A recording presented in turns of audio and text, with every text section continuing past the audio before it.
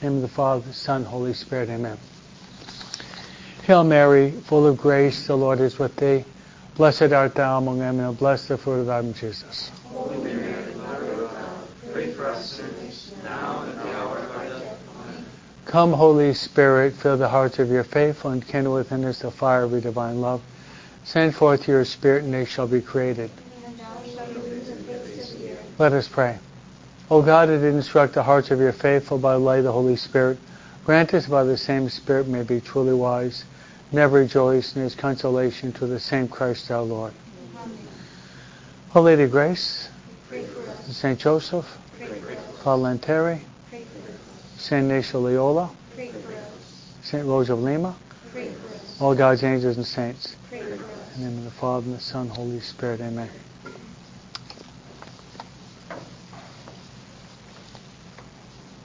Is it comfortable for you, the air conditioning? Is that okay? Yes. Not too cold? Or okay, good. I guess we could probably close the door.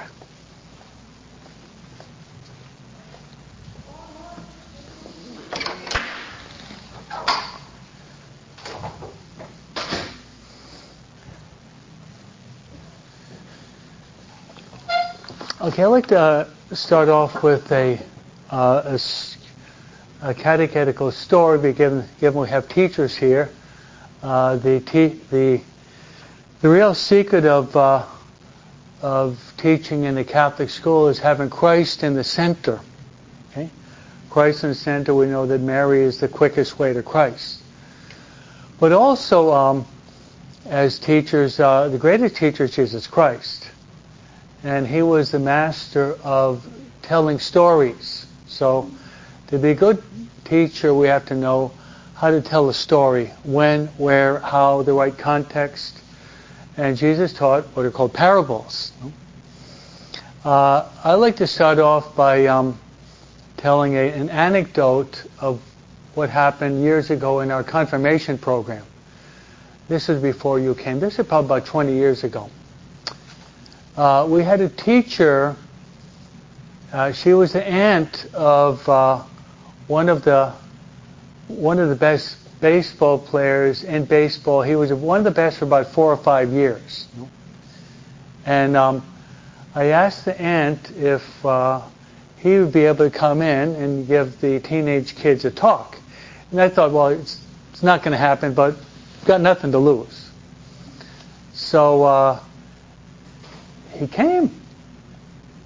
And so he was there in front of 300 confirmation students giving a half-day retreat. And he's from Southern California. And about 6'1", probably about 210 pounds, muscular, handsome, very attractive.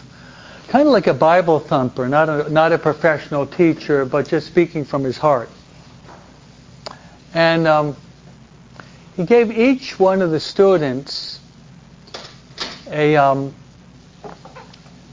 picture, a 3x5 picture of a tandem bike. A tandem bike means a double bike, no? You got the front seat and the back seat. And what he said was this, is when I was playing baseball, he was playing baseball on what was a very mediocre team, and it was a mediocre team except about 15 years ago when they did win the World Series, no? It happened to be the Kansas City Royals. And he was about to be dropped, either traded, the way they do it in baseball, either they trade you or they drop you to the minor leagues, AAA, no? So one of his friends came in, and his friend was a born-again Christian, not a Catholic. And he said, you're doing it wrong. You see this tandem bike? You're in the front seat, and Jesus is in the back seat. Got to change positions. It doesn't work that way. So he understood that he had to get back to the practice of the faith because he's a Catholic, brought up and raised as a Catholic. So apparently, he probably made a good confession. And that year, he hit way over 300. Now, I don't know if you know anything about baseball, no? But you know anything about baseball, 200 is very poor, 250 is average, 275, you're a good hitter. You're hitting over 300, you're close to being best in the world in that sport. So he hit like 325. In the following year, he hit like 340. Then one year, remember, he was about 375 into August, which is almost Ty Cobb, if you've ever heard of him, no? And then he retired a couple years ago, and he opened up the only Catholic baseball camp in the world in San Diego. Okay? Now, if you don't follow baseball, you probably won't know his name. His name is Mike Sweeney. Okay? And maybe you've never heard of baseball, but he was one of the best in the world as a hitter about 20 years ago. So he told the story of these kids, and the story was that in your life you're going to be on a bike. Okay? You're on the bike. But you have to make sure that you can't be driving. You have to let someone else drive. And that person is Jesus Christ. Okay? I mean, it's a cool story that you can use as teachers, whether or not you're speaking to a group of PhD students, you're teaching to the first graders. I mean, it's understandable, the story, applicable as the parables of Jesus are. So as teachers, you want to make sure that Jesus Christ is in the center of your life, and then He's going to be in the center of your life as a teacher. Because if you're trying to put Jesus Christ in the center of the life of your children, and He's not in your life, it just doesn't work.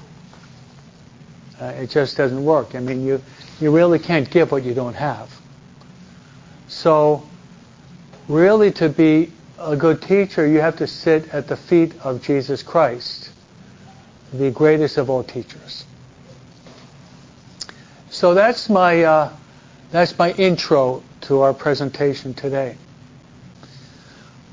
So Marina asked me to give this talk, and probably given that you have a religious nun with you, you probably know that there is a difference between a diocesan priest and a religious priest.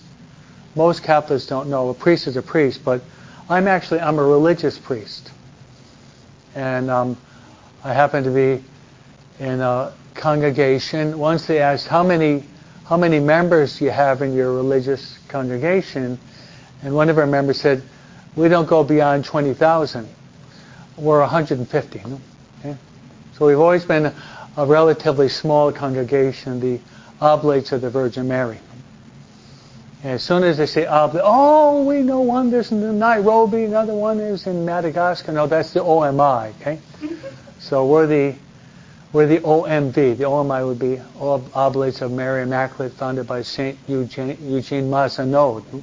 We were cousins being formed at the same time, but two different congregations.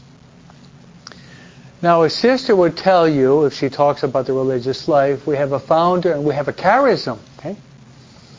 And what does a charism mean? It means the specific physiognomy that differentiates us from another congregation.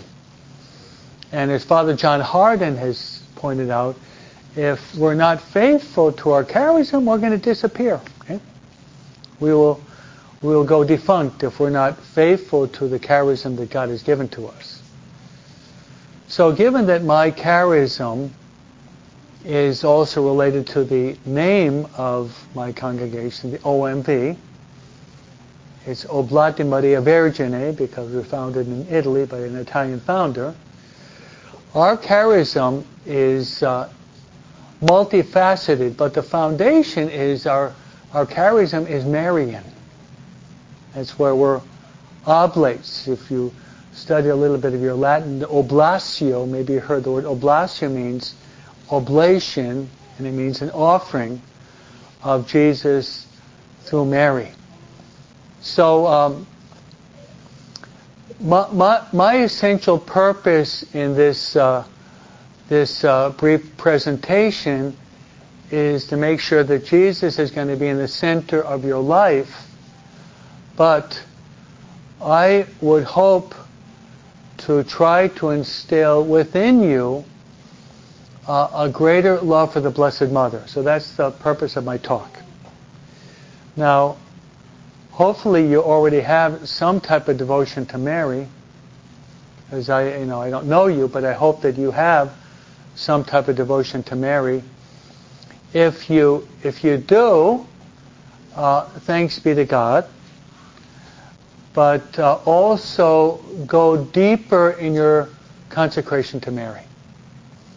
I made my first consecration to Mary probably before most of you weren't even born yet, in 1976, and after that I wanted to become a priest. So I made it through St. Louis to Montfort, and after that moment, basically the Blessed Mother drew me into becoming a priest. No, so if you've already consecrated yourself to Mary, maybe some of you have, this might be good.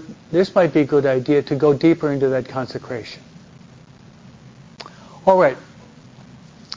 My presentation will be double. I'm going to try to give you a mini course on a good Catholic Mariology. Okay, given they just came back from lunch, I'll try to give you a culinary analogy. Okay, a culinary contemplation. Okay? Having lived in Italy for 7 years, I like Italian food. And I like Olive Garden. Okay? But what I like best in Olive Garden is I like their salads. No? I don't know if you've ever heard of Olive Garden. Okay? Okay. Most of you, your paycheck only allows you to go to McDonald's, but one day you'll be able to go to Olive Garden, no? After you get a raise or a bonus after Christmas, okay? Okay, the salad, and I'm not a good cook. I say that I cook twice a year. On Ash Wednesday and Good Friday. Those are the only days that I cook because those are days of fasting, no? Okay. But you have the substance, which is going to be lettuce, it's going to be carrots, it's going to be cucumbers, it's going to be a lot of different things. All right. But if you have that Olive Garden salad, but you don't have the condiments, it's pretty bland, huh? Pretty bland. But once you mix it with those condiments, as the Italian, mamma mia. Ah. So, a proper Mariology, you might compare it to having a good Olive Garden salad. The salad is what is called the dogma, and the condiments would be the devotion. So I've been out giving Marian consecration in LA and Orange over the past 10 years, going to parishes where I get 150 to 400 people that I'm preparing to consecrate themselves to Mary. And most of my work is done in Spanish, among the Mexicanos, okay, the Hispanics, no? And I notice, and it might even be your case, that these people they've got the condiments of the salad running through their blood. They've got the devotion. But what is often lacking is the dogmatic part. So I'm going to try to do in this limit, I want to try to give you the dogmatic part, then I'll give you some devotions. And then afterward, if you want, I have some of the books that I've written. One of the books that I wrote, the last book I wrote, is a combination of both Marian dogmas and devotion. No? Dogmas and devotion, there has to be a harmonious blend of both of them. And if it's just dogma, it's like the salad without the condiments. And if it's just devotion, it's like just eating the oil, the vinegar, and the bacon pieces, okay? And the parsley, and the garlic too, okay? Make sure you're not teaching after the garlic though, okay? Mm-hmm. Hello, how was it going? So there has to be a harmonious blend between both of those. So dogma without devotion degenerates into, rather devotion without dogma degenerates into sentimentalism. Okay? Into sentimentalism. Whereas dogma without the devotion can be very arid and dry. And if you want to see the one person in the Catholic Church that has a harmonious blend of dogma and devotion is JP2. I had the privilege of being ordained by JP2 back in Rome many years ago. No? But if you've ever done any of his writings, and hopefully as teachers, you're exposed to John Paul II, he has this really tender love for the Blessed Mother. The place that he visited most in his pontificate was Our Lady Guadalupe in Mexico. Did you know that? Almost right away after being consecrated, he goes to Our Lady Guadalupe, he kneels down, he consecrates his pontificate to JP2 with his papal lema, that's Spanish, papal motto, which is Totus tuus ego sum, which is taken from St. Louis de Montfort, I'm all your Jesus, through Mary. So he has a lot of devotion, but JP2, he's a deep thinker. And he's more of a philosopher, whereas Ratzinger is more of a theologian. So you had the two greatest philosopher and theologian living at the same time, side by side, for 25 years. A good combo, huh? So let's offer you this theological ensalada, as they say in Spanish, a theological salad, okay? Dogma and devotion. So I'm just going to go through the dogmas, and then my book has a good 30 devotions. I'll pull out 3 of what I believe to be the most important devotions that we can grab onto. I'd like to introduce this once again through a story. This story I think I heard in 1976. Father Quinn, who's giving a homily at Villanova that I graduated from many years ago. Okay, the good Augustinians. No? And this priest, Father Quinn, he recounted a story taken from a very famous Catholic magazine. It's called the Ligurian. Okay. Now, and this is the essence of the story. Do any of you know what is called the iconoclastic heresy? Okay, the iconoclastic heresy. What that was is that many years ago, in the time of St. John Damascene, they tried to get rid of the icons, and they tried to get rid of the statues, and they tried to get rid of the paintings, and because they thought that was a type of idolatry. So the modern iconoclasts obviously are the Jehovah's Witnesses, okay? They'd be the modern iconoclasts. So after Vatican II, the United States was basically hit by a modern iconoclasticism in the United States, in which they're trying to get rid of basically the images and the statues and the stained glass windows. And thanks be to God that we have a lot of Mexicans and Filipinos that came to this country, because you can't take that out of them. Yeah, thanks be to God. I mean, you ever visit a Mexican family or Filipino family? It's like a religious museum, right? No? But especially the Anglos from where I came, basically get rid of it. And you have to encounter God by your pure intellect and by reading the Bible. And that's the way it was for a few decades. There's still traces of that, and I think that's disappearing little by little. No? So, there was a priest that came into a church, a new pastor, where the pastor before him was just contaminated with modern iconoclasm. And what he did was he took all the statues out of the church, and in the basement he put the statue of the Blessed Mother. But it was a really beautiful statue. And it was there for several years. But the paint was coming off, it had cobwebs, and but it was just an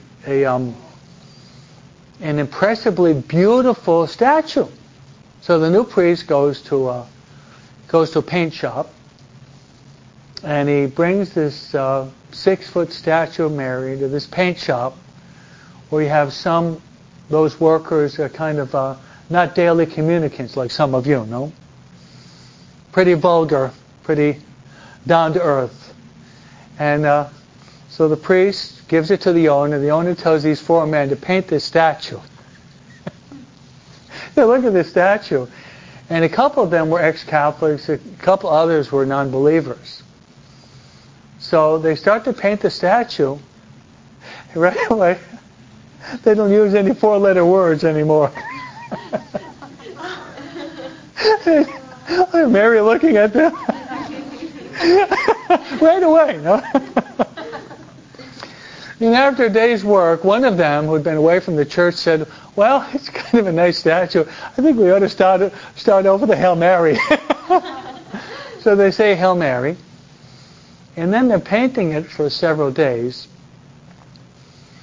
And the guys started to talk about Mary and their experience in the past, how they used to be an altar boy and this and that. And the owner says to the priest, get this statue out of my shop. He's turning it into a chapel.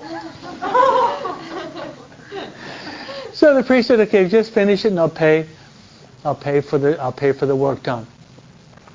All right. After that, after work is done, there's a niche in the church in which, an empty niche in the church where a statue was before. So they placed the statue there. The priest blesses it. And then a young woman, with great devotion to Mary, says that I will place flowers in front of the statue every day. Free of charge. I'll get the bouquet of roses, I'll place it in front of her, and we'll just embellish the beauty of the statue. Already beautiful, but even more beautiful when you got flowers in front of it. So, the woman does it, and she's doing this for a long time. And then she hits a moral snag.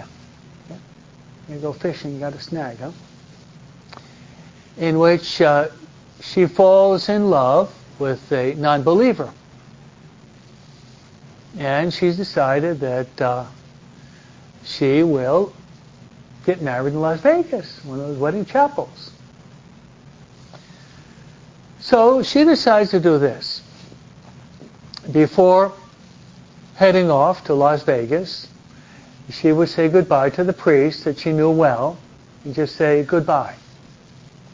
So she knocks on the rectory door. The priest opens up the door and she says, I'd like to just talk with you, if we could. So he goes to the parlor there, they sit down, and she says, seems as if my path is changing. I'm going to be marrying a non-Catholic. We'll get married in Las Vegas in a civil wedding.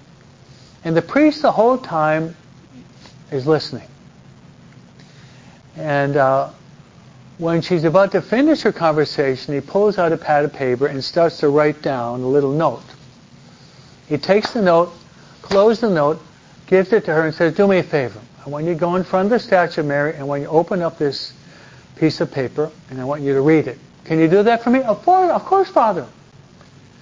So she goes in the church where she's put fresh flowers in the morning. She kneels down, opens up the paper, and this is what was written.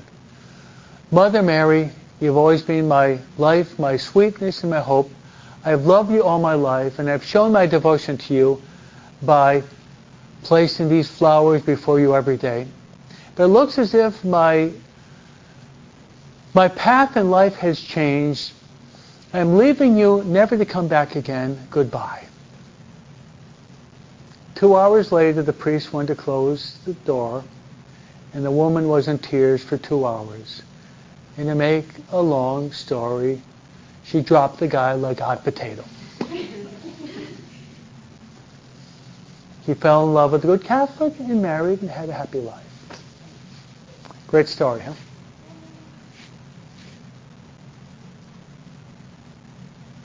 Okay, interpret it. Okay? Because not only do you read literature, but you have to know how to interpret it. Okay? Interpret it. The first part of the story shows how Mary purifies the environment. In other words, you cannot have Mary deeply rooted within you and have sin. They're diametrically opposed, like oil and vinegar. So if you want to have purity within yourself, your heart, your mind, your soul, your family, your school, invite Mary. A saints pen Ave Maria Purísima sin pecado concebida, no? Yeah. Invite Mary. So she'll purify the environment of the bad odor of sin. And she'll help us to be, as Paul says, be the fragrance of Christ. We're called to be the fragrance of Christ. Amen. Huh? And what else does she do? Related, she helps us. She prevents us from falling off the moral cliff into the quicksand.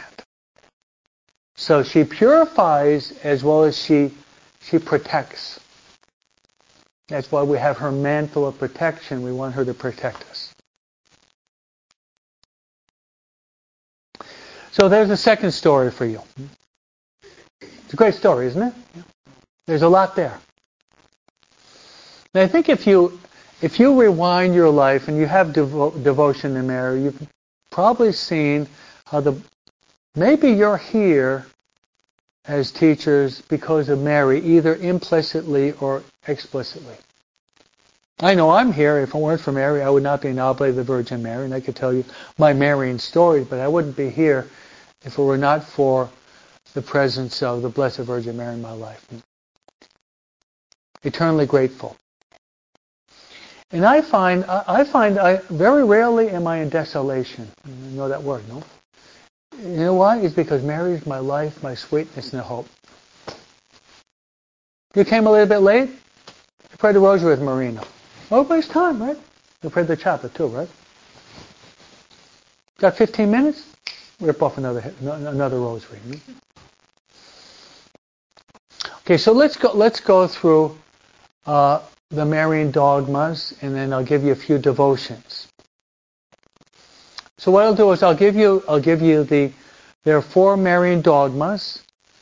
If any of you have ever heard of Steubenville or Franciscan, Mark Miravalle, who's one of the greatest Mariologists, is really trying to get the 5th dogma promoted, and it hasn't been accepted yet. But he's a harbinger of trying to promote the 5th Marian dogma, and I'll just mention that at the end. It's not a dogma yet, but it's in. Some of you have read Vatican II. It's in Lumen Gentium chapter 8 and Mater Redemptoris of John Paul II. So it's in the ordinary magisterium of the Church, but it hasn't been proclaimed dogmatically yet. And I hope and I pray that I will be. No? But I'm not going to be a pope. I would proclaim 3 different Marian dogmas, because what it is the co-redemptrix, mediatrix, and coadjutrix. I would proclaim 3 different dogmas because they're different. No, co-redemptrix and mediatrix are 2 different things. No, if you know your theology well. No, Now let's first speak about the Marian dogmas, and then we maybe can talk about the possible future Marian dogma or dogmas. No. Okay, what is a dogma? A dogma is a truth proclaimed by the faith that we have to believe if we want to be authentic Catholics. So it's not something optional. And you're teaching dogma to the children even though you're not maybe mentioning the Trinity is a dogma. The Incarnation is a dogma. Original sin is a dogma. 7 sacraments. These are dogmatic statements. And once proclaimed, they're not going to be changed. Okay, there are 4 Marian dogmas, and I'll go through them quickly for lack of time. Okay, the first, I'll give you the 4, then I'll explain each one in about 5 minutes. Okay, the first is the Immaculate Conception. Okay, the second is Mary's divine maternity. Okay, the third is Mary's perpetual virginity. And the fourth is what we celebrated about 8 days ago, the Assumption of Mary. So those are the 4 Marian dogmas. You would be surprised. Myself visiting many parishes in 10 years, I don't think I remember anyone ever told me those 4 dogmas, no? I don't remember anyone, no? In a certain sense, if we really love Mary, not knowing those dogmas, for me, that casts me into desolation. We should all know those 4 Marian dogmas. And not simply the names, but also to be able to explain them. And if your teachers, if this is a good Catholic school, I hope by the time, if they're graduating from 8th grade, that they'll all know what the 4 Marian dogmas are. Or if some of your parents, make sure that you teach your children what these Marian dogmas are. So let's go through them. Okay, the Immaculate Conception. Chronologically, the Immaculate Conception is the greatest, rather the first of all the Marian dogmas. And this was believed by the apostles. They always believed it. But it wasn't proclaimed until 1854 by Pope Pius XII. The document is Ineffabilis Deus. 1854. Pope Pius IX. Did I say the 12th? Okay, I'm sorry. Pope Pius IX. Yeah, thank you. He wasn't even born yet, was he? No. Okay. So that was proclaimed by Pope Pius IX in 1854.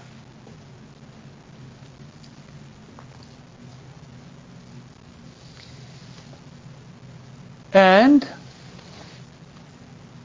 in 1858, Mary will appear 18 times to a little girl in France, and her name is Bernadette Soubirous.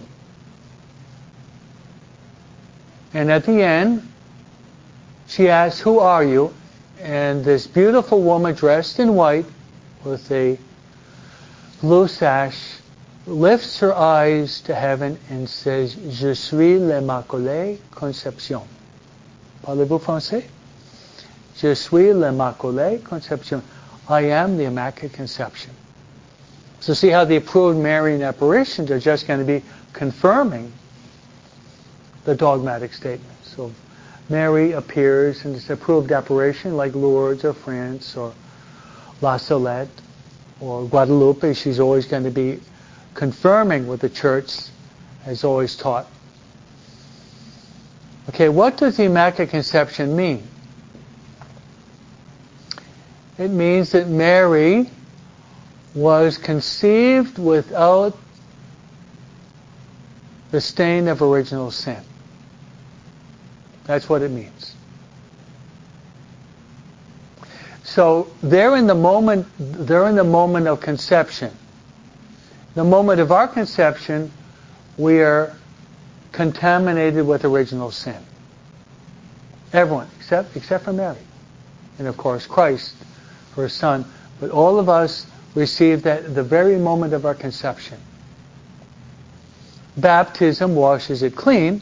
The moment of our conception, we are contaminated with the poison of original sin. Mary was preserved of that. And that's the key word that you have in the document of Pius IX. She was preserved from the stain of original sin.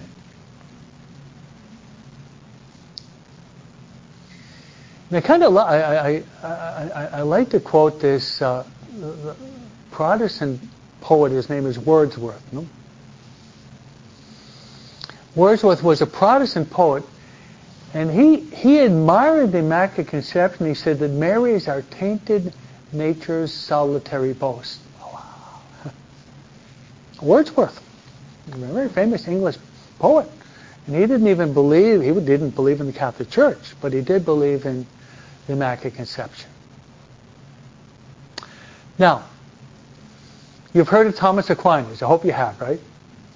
Thomas Aquinas says that it is, in Latin, is conveniente. It was convenient that be because if Jesus is going to enter into the world, if you don't have the Immaculate Conception, he'll be entering into the world as God, but with a tainted human nature, which Aquinas says would be an abomination. Imagine Jesus is tainted in his human nature. Okay, the Immaculate Conception.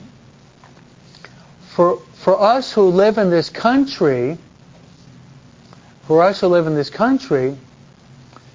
Immaculate Conception, that's our patroness. You know that? Yeah. The patroness of the Americas is Our Lady of Guadalupe. But the patroness of the United States is the Immaculate Conception. And if you're ever going to make a pilgrimage to Washington, D.C., you'll have to visit the most beautiful church in our country. It's the Basilica of the Immaculate Conception. Any of you ever been there? Beautiful, isn't it? It's the St. Peter's of the United States. It's magnificent. It's huge. It's got these little chapel in Our Lady of Guadalupe. So if you go there, you have to make a visit to our national shrine. And we celebrate the Immaculate Conception every year, December 8th. December 8th is the Solemnity of the Immaculate Conception. A means by which we can honor the Immaculate Conception is what Jordan has around his collar there. He's got a cross, but he also has a medal of the technically it's called the Immaculate Conception. We call it the miraculous medal. But the technical name is the Medal of the Immaculate Conception. But it became known as the Medal of the Miraculous Medal because of many miracles that have come as a result of that. So that's a way in which we can be honoring the Immaculate Conception. And another way we can be honoring is by saying this prayer, O Mary conceived without sin, pray for us who have recourse to thee. Which, by the way, is written around the oval image itself. O Mary conceived without sin, pray for us who have recourse to thee. Okay, let's move on to the second. The second Marian privilege or dogma is Mary's divine maternity. Okay, what is Mary's divine maternity? What does that mean? Maternity, okay, you got a little baby there, you were in the maternity ward, a few months ago, right? Maternity refers to motherhood. So when we say divine maternity, what does that mean? And Mary is the Mother of God. Now, of all of the Marian privileges, of the four, by far that's the greatest. And that was proclaimed in the year 431 in the Council of Ephesus, where according to tradition Mary lived with St. John after Jesus died and rose from the dead, on the island of Patmos. Read the book of Revelation. And it simply means this, that Mary is truly the Mother of God. We celebrate that every Christmas. We also celebrate on January 1st, which is the Solemnity of Mary, the Mother of God. And indirectly Advent, because we're getting ready for Mary to bring forth Jesus, and the 3 weeks of Christmas, 2.5 weeks of Christmas. All right. Another way in which you can honor it is by honoring Our Lady of Guadalupe. Have any of you have a picture of Our Lady of Guadalupe? Have you ever looked at it? You come to our church, you're going to see a beautiful painting of Our Lady of Guadalupe. Now, according to the Mexican history, the pregnant woman back 450 years ago would have a black sash around her waist when she was with child. So if you look, Mary's got a black sash around her waist because she is with child. So that's a way in which we can be honoring the Divine Maternity Mary. And the opposite of Divine Maternity Mary is the reality of abortion. That's the opposite. We want to make sure that all women have Mary as their model, and then they value life. No? Life is precious. From the moment of conception until natural death. The moment of conception until natural death, life is precious. I have a very interesting story. About 50 years ago, right when Roe vs. Wade was being legalized, remember that, 1973, January 22nd, there was a woman that went to a clinic to do a pregnancy test, and the doctor said that you're expecting child, and they asked her what she was going to do with it. And the woman was already into her 40s, with a lot of kids already. And the woman said, "What do you mean, what am I going to do with it?" "Well, you're in your 40s, you have a big family already, maybe you're considering not having it." And the woman confronted the doctor and said, "Did you ever do an abortion?" And this doctor was Catholic.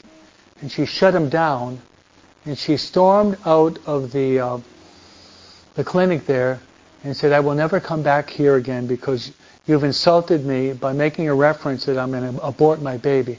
So she goes to another doctor, and then on October 26th, 1973, she was about 43 years old, she gives birth to a beautiful little girl. Beautiful little girl. And she named the little girl after the Blessed Mother. The name of the girl was Maria Teresa, Mary Therese. Now that little girl, she's a graduate from Steubenville, Franciscan, married a man from Franciscan. She's married in the church. She's got 8 children, and she has a brother who's actually a priest who is talking to you right now. So that was my mom and my baby sister. Yeah, beautiful story. Yeah.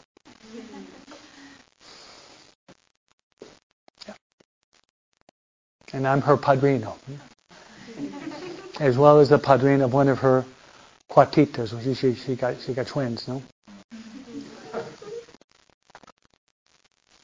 I was with her last week on vacation. No? Just the joy of the family. No? Beautiful. In my family, we have 3 different generations born in the 50s, 60s, and 70s. There are 3 different generations, really. No?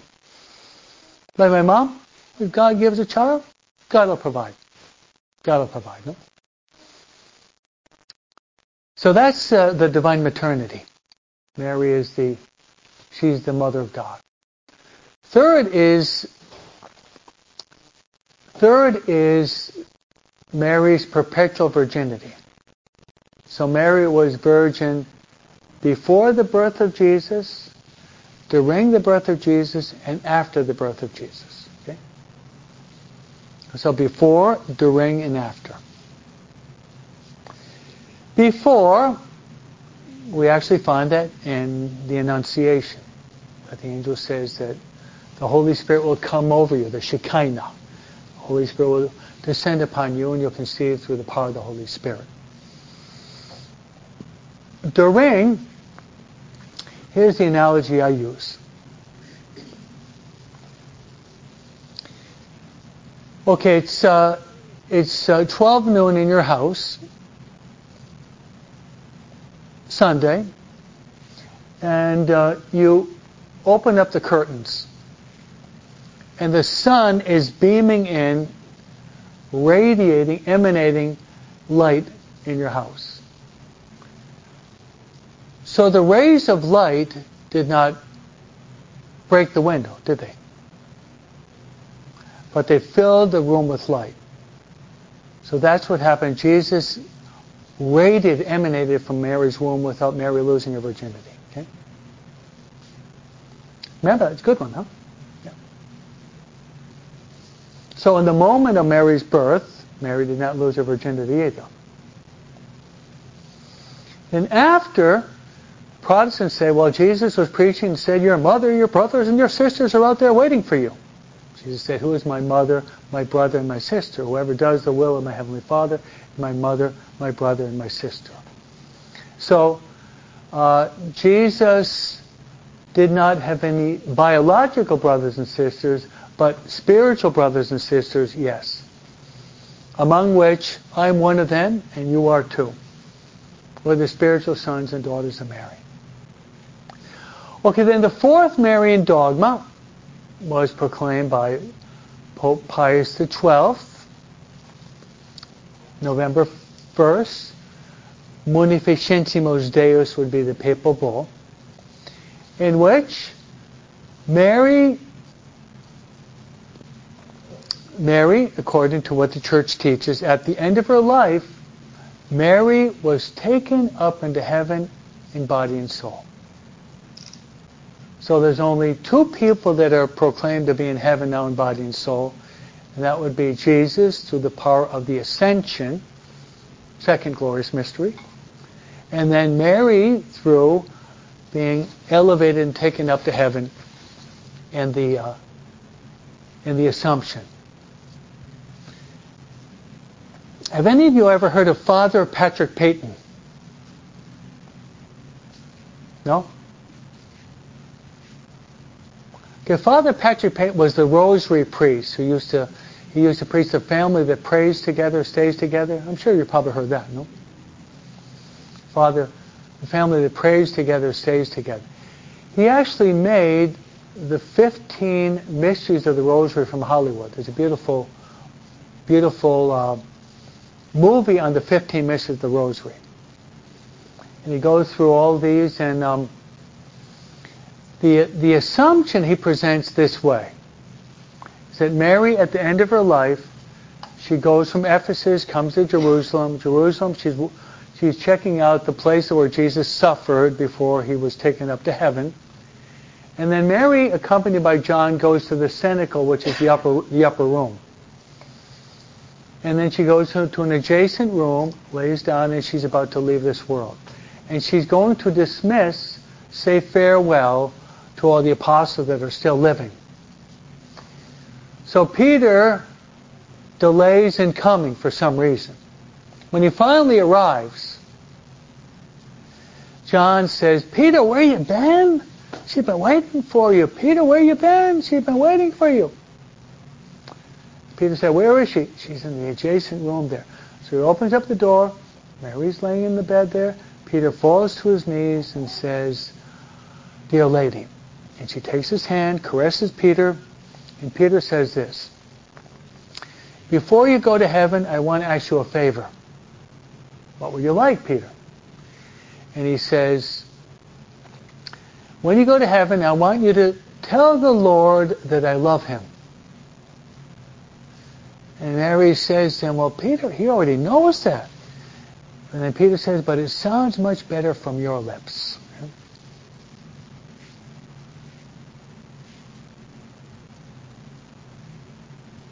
Sounds much better from your lips.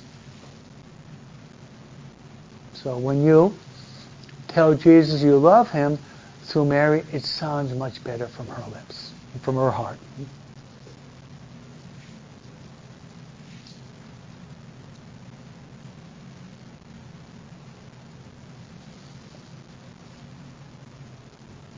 So there we have the 4 Marian dogmas. All right, there's the first part of the salad. Got to put the condiments on, right? So you give me a couple more minutes. I'm going to suggest 3 Marian devotions, and if you want to check out my book, you can get another 30. But I'd like to just present to you the condiments on the salad now. Okay, the first is this, that all of us should have a great, great love for the rosary. Okay? You hear me? Have a great, great love for the rosary.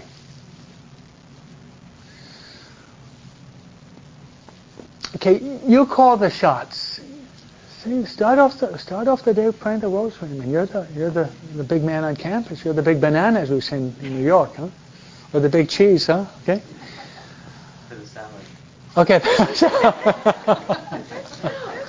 I mean, I'm not a principal of school, but for me, no brainer. I would start off the day with the rosary. Yeah, if the people don't want to start off by giving Mary a lot of love, you have to look for another school. And if you place Mary in a very prominent place, he's going to bless your school. Try it. No? I tell parents, you have to pray the rosary with your kids. And when the kids complain, I say, okay, what are you going to tell the kids? Oh, you don't want to pray the rosary? Okay, we're going to pray 2 rosaries, okay? No, we're not going to pray a decade. We'll pray 2 rosaries. You're watching some video. You're playing some video game for 2 hours. You can't give Mary 14, 15 minutes. Hey. And you know, one of the greatest ways to show love for someone is give that person time. Give the person time.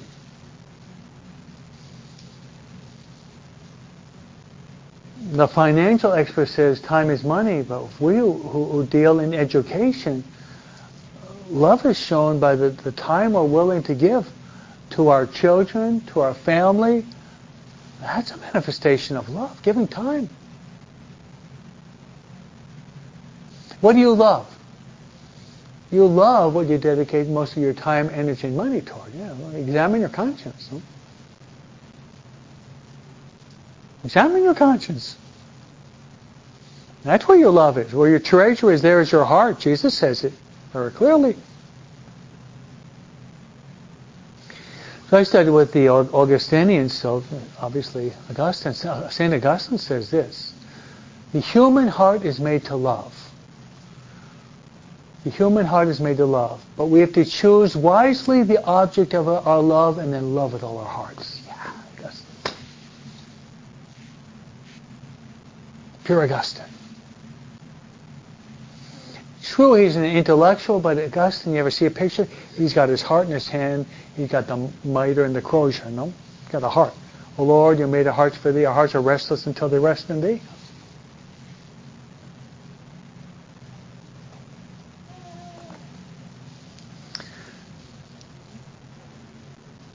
So every time we say the Hail Mary, we're saying, Mary, I love you. Teach your children that. They can understand that. They can understand that. Every time you say, Hail Mary, you're saying, Mary, I love you. Some of you have heard of Fulton Sheen, huh? Have you? I met him once. Guess I'm betraying my age, huh? My dad, who worked on Wall Street, New York, he bumped into him because he lived downtown. My dad was going out of a restaurant. He was coming in, and he bumped into him. And then my dad is a third-class relic, huh? I am too, because JP too, huh?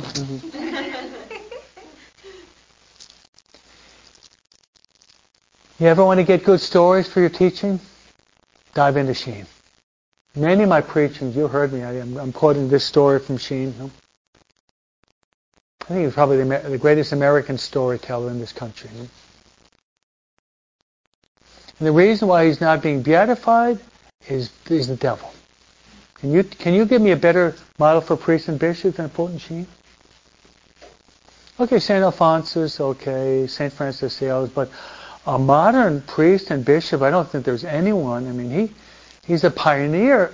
He's a pioneer of TV and radio. He was on radio and TV. He beat up Milton Berle, who was the most famous comedian in the world.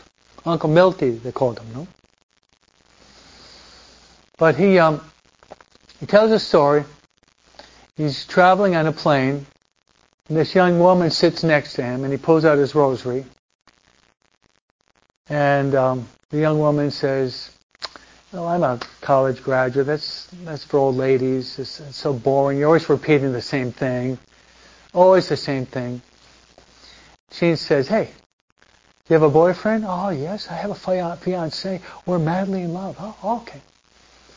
"Did he ever tell you he loves you?" "Oh, of course." "When?" "Before boarding.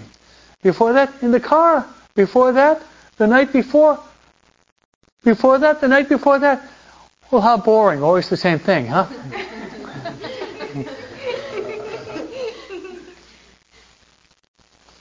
And if you're a mother, you ever tell your mother, "Mom, I love you"? And you say it the following day, "Mom, I love you." Don't say that. I heard that yesterday. No. Don't say that. You think I'm dumb? You think I've got dementia? Come on.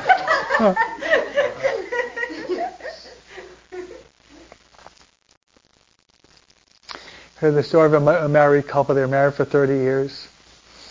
And the wife says to him, "I never hear you tell me you love me."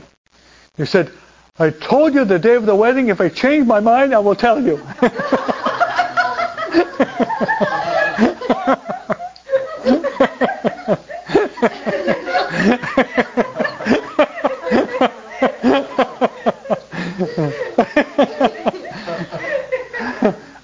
Are any of you married here? None of you? So few of you are married? 2 or 3 of you are married? No? So you're married, huh? Yeah. Well, so what are the 3 rings of the married life? Do you know what the 3 rings of the married life are? It's the engagement ring, it's the wedding ring, and it's suffering. Right? You like that one, don't you?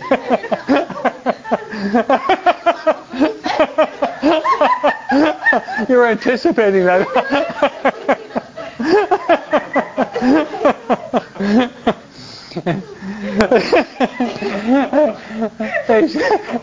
See, love is blind, but marriage restores the sight, right?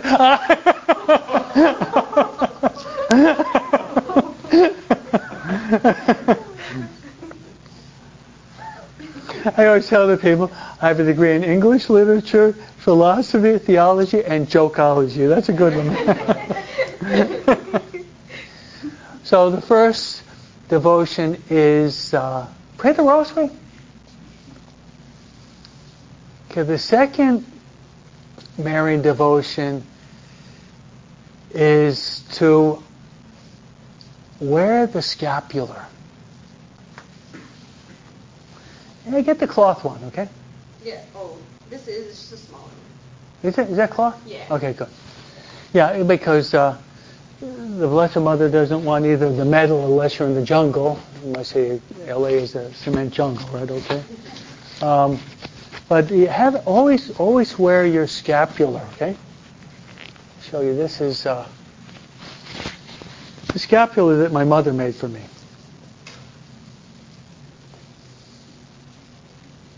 it's not artistic, it's more prosaic than artistic. But you got, the reason why I say this because I'm a born athlete and I do a lot of sports, and if I have one like that, I'll rip it apart within about 2 or 3 weeks, no?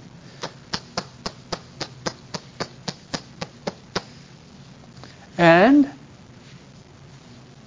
can you feel that? How about that? So my mom sewed the miraculous medal inside, and then you got the medal of St. Benedict, huh? So I got the miraculous medal and sewed inside, and then I've got the medal of St. Benedict. No? So this is a very important Marian devotion. And it's not a good luck charm. Okay? I'm going to put it on. I'm going to be a Chol of Hawaiian Gardens. I'm going to fight those in Compton. No, I'm not going to get shot by a bullet. No. Or from East LA, worse yet, huh? The gardens are pretty scary. Be careful. But they're not out now. They're out in the evening. Okay. So it's not a superstition, but wearing the scapular is an exterior sign that you belong to Mary. You're in the family of Mary. You're in the school of Mary. Teachers, huh? You're in the school, and you're in the heart of Mary. I have probably, in the past 10 years, I've imposed probably, I'd say, probably 40,000 scapulars on people. I'll probably win a record, huh? Because at the end of the consecration program, part of the consecration is to place the scapular on them, then pray the formula in which they're enrolled in the Carmelite order. They become part of the Carmelite order and receive the blessings from the Carmelites. So pray the rosary and also wear the scapular. Did you know every time you kiss the scapular that you receive an indulgence? Did you know that? Now you know it, okay? You learn something new every day, right? So every time you kiss the scapular, you receive a partial indulgence, no? So you got your Uncle Bill is in purgatory for 5 years, 4 years, no? 3 years, 2 years. Hi, Uncle Bill, pray for me now.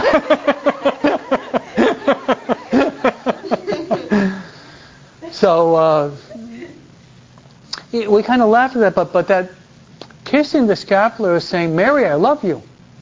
And if you say, Mary, I love you, that's powerful. Yeah, Mary experiences the love of her children when they say it to her. So make sure that you wear the scapular.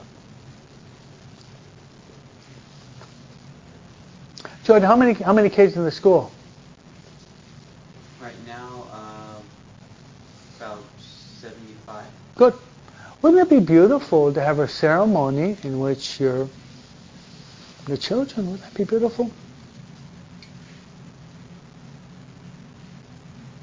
Any Catholics here? Or maybe the miraculous medal, then when they make their first communion, the scapular. Because if your teachers, especially the Montessori school, everything is basically depends a lot upon contact with physical objects, right? So maybe think about that. Anything we can do to really promote Marian devotion, some exterior sign of our consecration to Mary, take advantage of that. Remember the story, the Kainokazan story. Remember that. All right, then the third among many devotions would be what Jordan has is the miraculous medal. The miraculous medal. And if you've never read this story, I really encourage you to read the story of the origin of the miraculous medal. Do any of you aware of the origin of the miraculous medal? Catherine Labouré was a nun in 1830. She was a visitation nun of St. Vincent de Paul, and she was in her room at night, and someone woke her up. It was her guardian angel, and she goes in the church, and Mary is sitting in the chair of the priest. Mary's sitting there in the chair of the priest. And Mary beckons her, come close. Come close. Come closer. Come closer. And read in my Marian compendium, come closer. And she actually puts her hands in the lap of the Blessed Virgin Mary. I don't think there's any approved apparition where she actually touches the Blessed Mother, her cloak. And then what happens is they have a long conversation. That's what we're called to do. Have long conversations with Mary. Ignatius calls it Marian colloquy, right? Long conversation with Mary. Then there was more than one apparition. Later on, Mary appears and presents to her the image of the miraculous medal, and you got the front and you got the back. And Our Lady said, I want this medal to be made. But she kept this a secret for more than 30 years. And you said that women can't keep secrets, huh? Think about that, huh?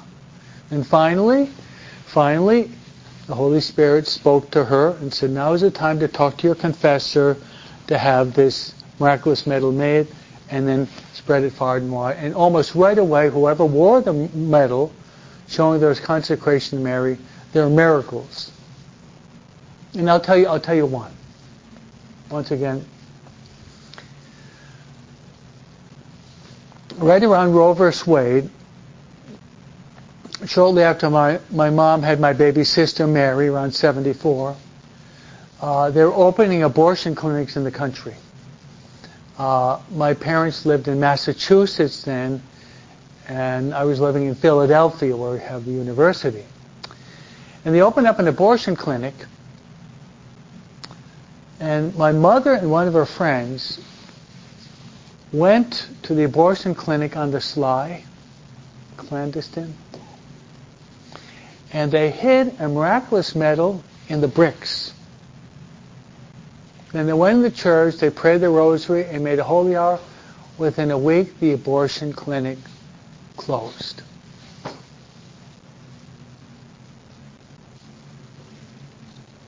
What do you think? You might say, well, that was just coincidence. I think two holy women placing that medal there, praying the rosary in front of the Blessed Sacrament, two women that loved life. We're 9 altogether. They love having families and children. That was a sign. That Mary was very pleased with these two women, that this abortion clinic should not exist because that's killing unborn babies. Yeah. So, there we have our presentation. Now, what I would like to suggest is, I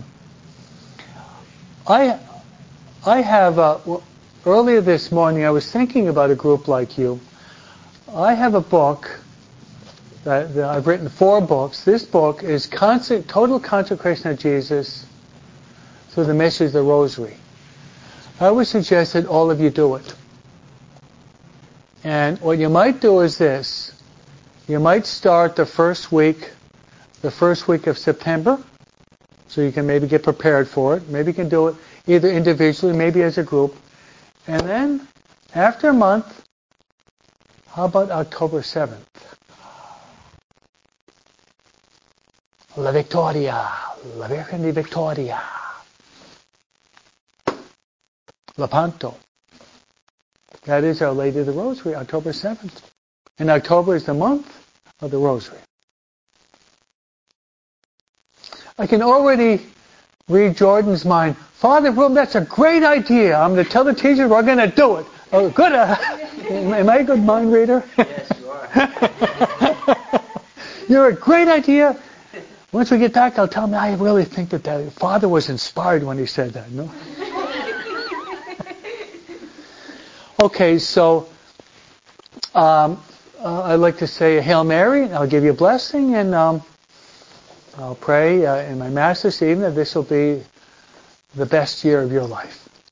Okay? Hail Mary, full of grace, the Lord is with thee.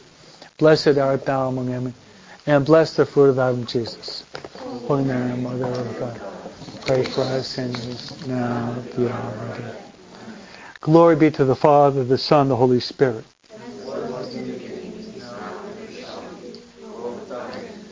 The Lord be with you. May Almighty God bless you, the Father, and the Son, the Holy Spirit. Amen.